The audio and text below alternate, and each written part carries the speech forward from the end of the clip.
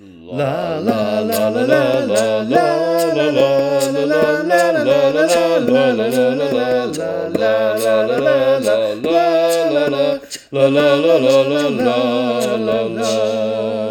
Welcome to Think About Eurovision, a Eurovision podcast with me, Maddie, a pirate who's taken over as only a true Halloween-y pirate does. And we have here a special guest today. Hello, this is me, Chris. This feels very weird. Look at us switching things up.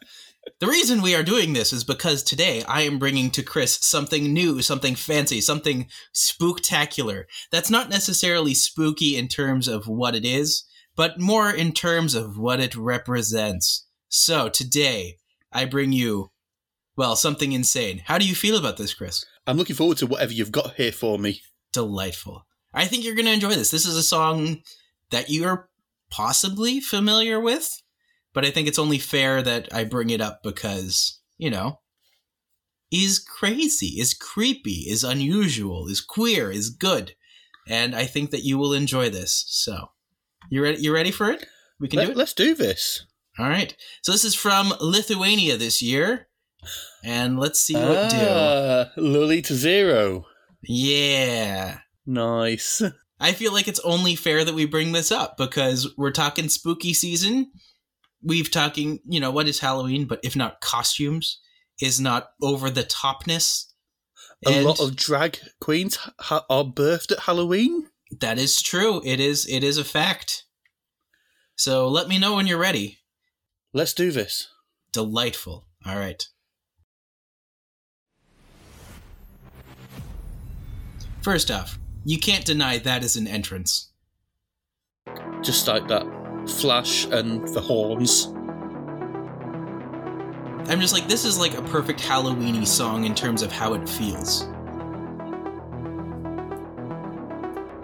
It really does feel like a great Halloween. Well, atmospheric one. Yes. But there's still some campness with the sparkles from the hand. I do like how they bleep out, you know, the B word, because why not? I'm not sure. I will say, this song is much better recorded, but also, who cares? Like this, it holds up live.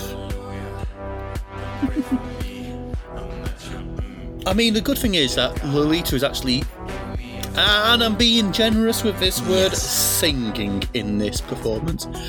Because this is not the first time that Lolita Zero has been on the DNQ files. Back in the first series of the podcast with Kim, I introduced her to Gets Frightened, where Lolita lip-synced her way through the performance whilst one of her backing singers sang the song. Just kind of a fascinating way to go about it. That just means that one of these days, Lolita Zero will be in Eurovision. I want it to happen. I know. But what I like about this is that, you know, it's going to an underrated part of Halloween-y part. Because no one's really scared of aliens anymore, but we could be. Because, like, you know, aliens had the whole horror explosion in the 60s and in the 70s, 80s, and that was kind of at the point where, you know, aliens represented, you know, other nations, and now it's more about overpopulation that people are afraid of, so that's why people are gravitating towards zombies. But this one's just like, you know what, let's go old-fashioned sci-fi. It's like season 2 of American Horror Story. It's like whatever the new one was. That wasn't very good, but you know.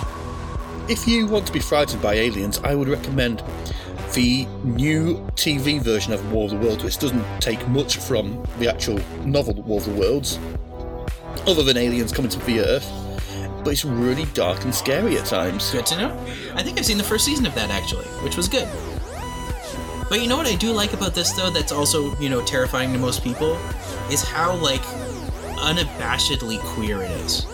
And, like, I think that's something a lot of people find threatening and scary, which might be why... Oh, yeah. I don't know if Lolita Zero will ever actually make it to Eurovision. Because it's just so over the top. Like, this would just scare Turkey right out forever. There's no way this would... I mean, you can see everything on her backing dancers. Yeah. Doesn't leave much to the imagination. But, like, I remember I talked about this song before on my own podcast, A Canadian Eurovision, under Bathhouse Bangers, because I still feel like it holds up as that. But it does, like, there is something that's very scary to a lot of the heteronormative world that is, you know, being unabashedly queer and rubbing that in people's faces and rubbing other things in people's faces. Like, that's... Sometimes I forget that the cis hets do actually sometimes follow Eurovision. It's weird. Like, why would they? We don't want them. No, if we didn't... Chrissy will listen to this. That's true. Yeah, Chrissy's learning. It's fine. Yeah. We're telling her what not to Google. Yeah, right. Don't Google that, Chrissy. Oh, so sweet and innocent. But yeah, I really wanted to bring that one to you because A, it's spoopy in its own way, and just, you know, if it's not me presenting it, it would be scary to a lot of people because there is something about that that's very dark, very grimy, very unashamed in its way. Yeah. So I think that there's something to it that's just like, you watch this with a kid, the kid will get scared. Oh, yeah. Not even just like a little perturbed, like they'll be frightened of this. This is, you know, weird, scary, abnormal imagery. Yeah. I mean, musically, it's very sort of industrial, dark music. Very enjoyable for me. I do enjoy my music a little bit more on the sinister side. When I'm not listening to ska, you know, obviously ska cannot sound sinister even if it tries. More Hatari, less really sister, difficult. Right? Yes. But no, I mean, I enjoyed the musical choices there. I think there's something about it that's just really unique in the sense that it's... Well, I think this whole sound is just, as I pointed out before, it's very Bathhouse. It's very much that feel that you only get in a place that's just so overtly grimy and so overtly like there for one specific thing, if you catch my drift. And I feel like that's, to a lot of people, that's intimidating. That's scary. Yeah. This is me just like busting open a whole book and tome of queer theory on every... So, I mean, let's just have a look at the information about that song. What can we find out about it? Because, I mean, You were right. I have heard that song before, and I think it's just great. Mm-hmm. It did make it to the... but I've never really thought of it as a spooky song. But when you say so, I was like, of course it is. Yeah. It's has all the hallmarks. An eerie, unsettling song. In a very similar way that Hatari Monsigra was a scary song.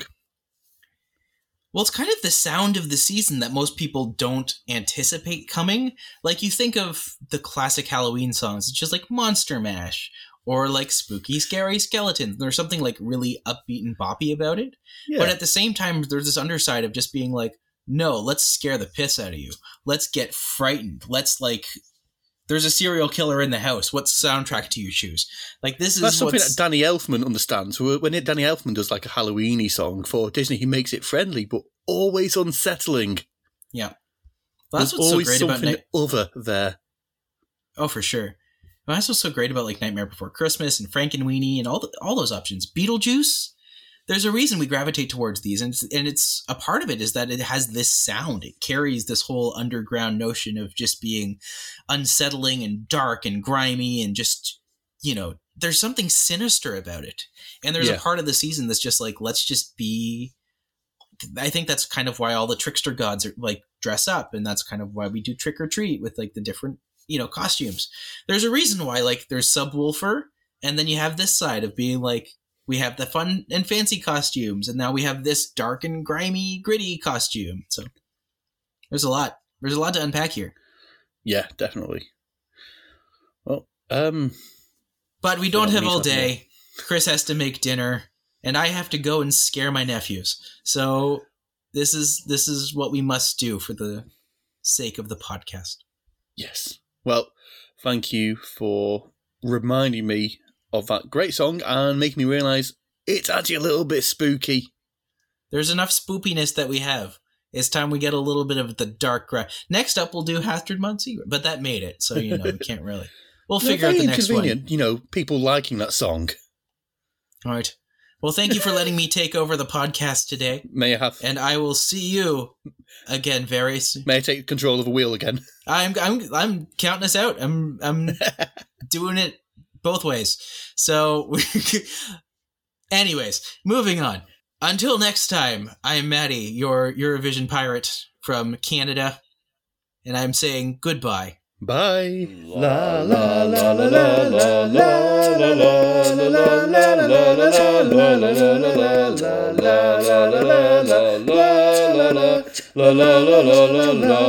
la la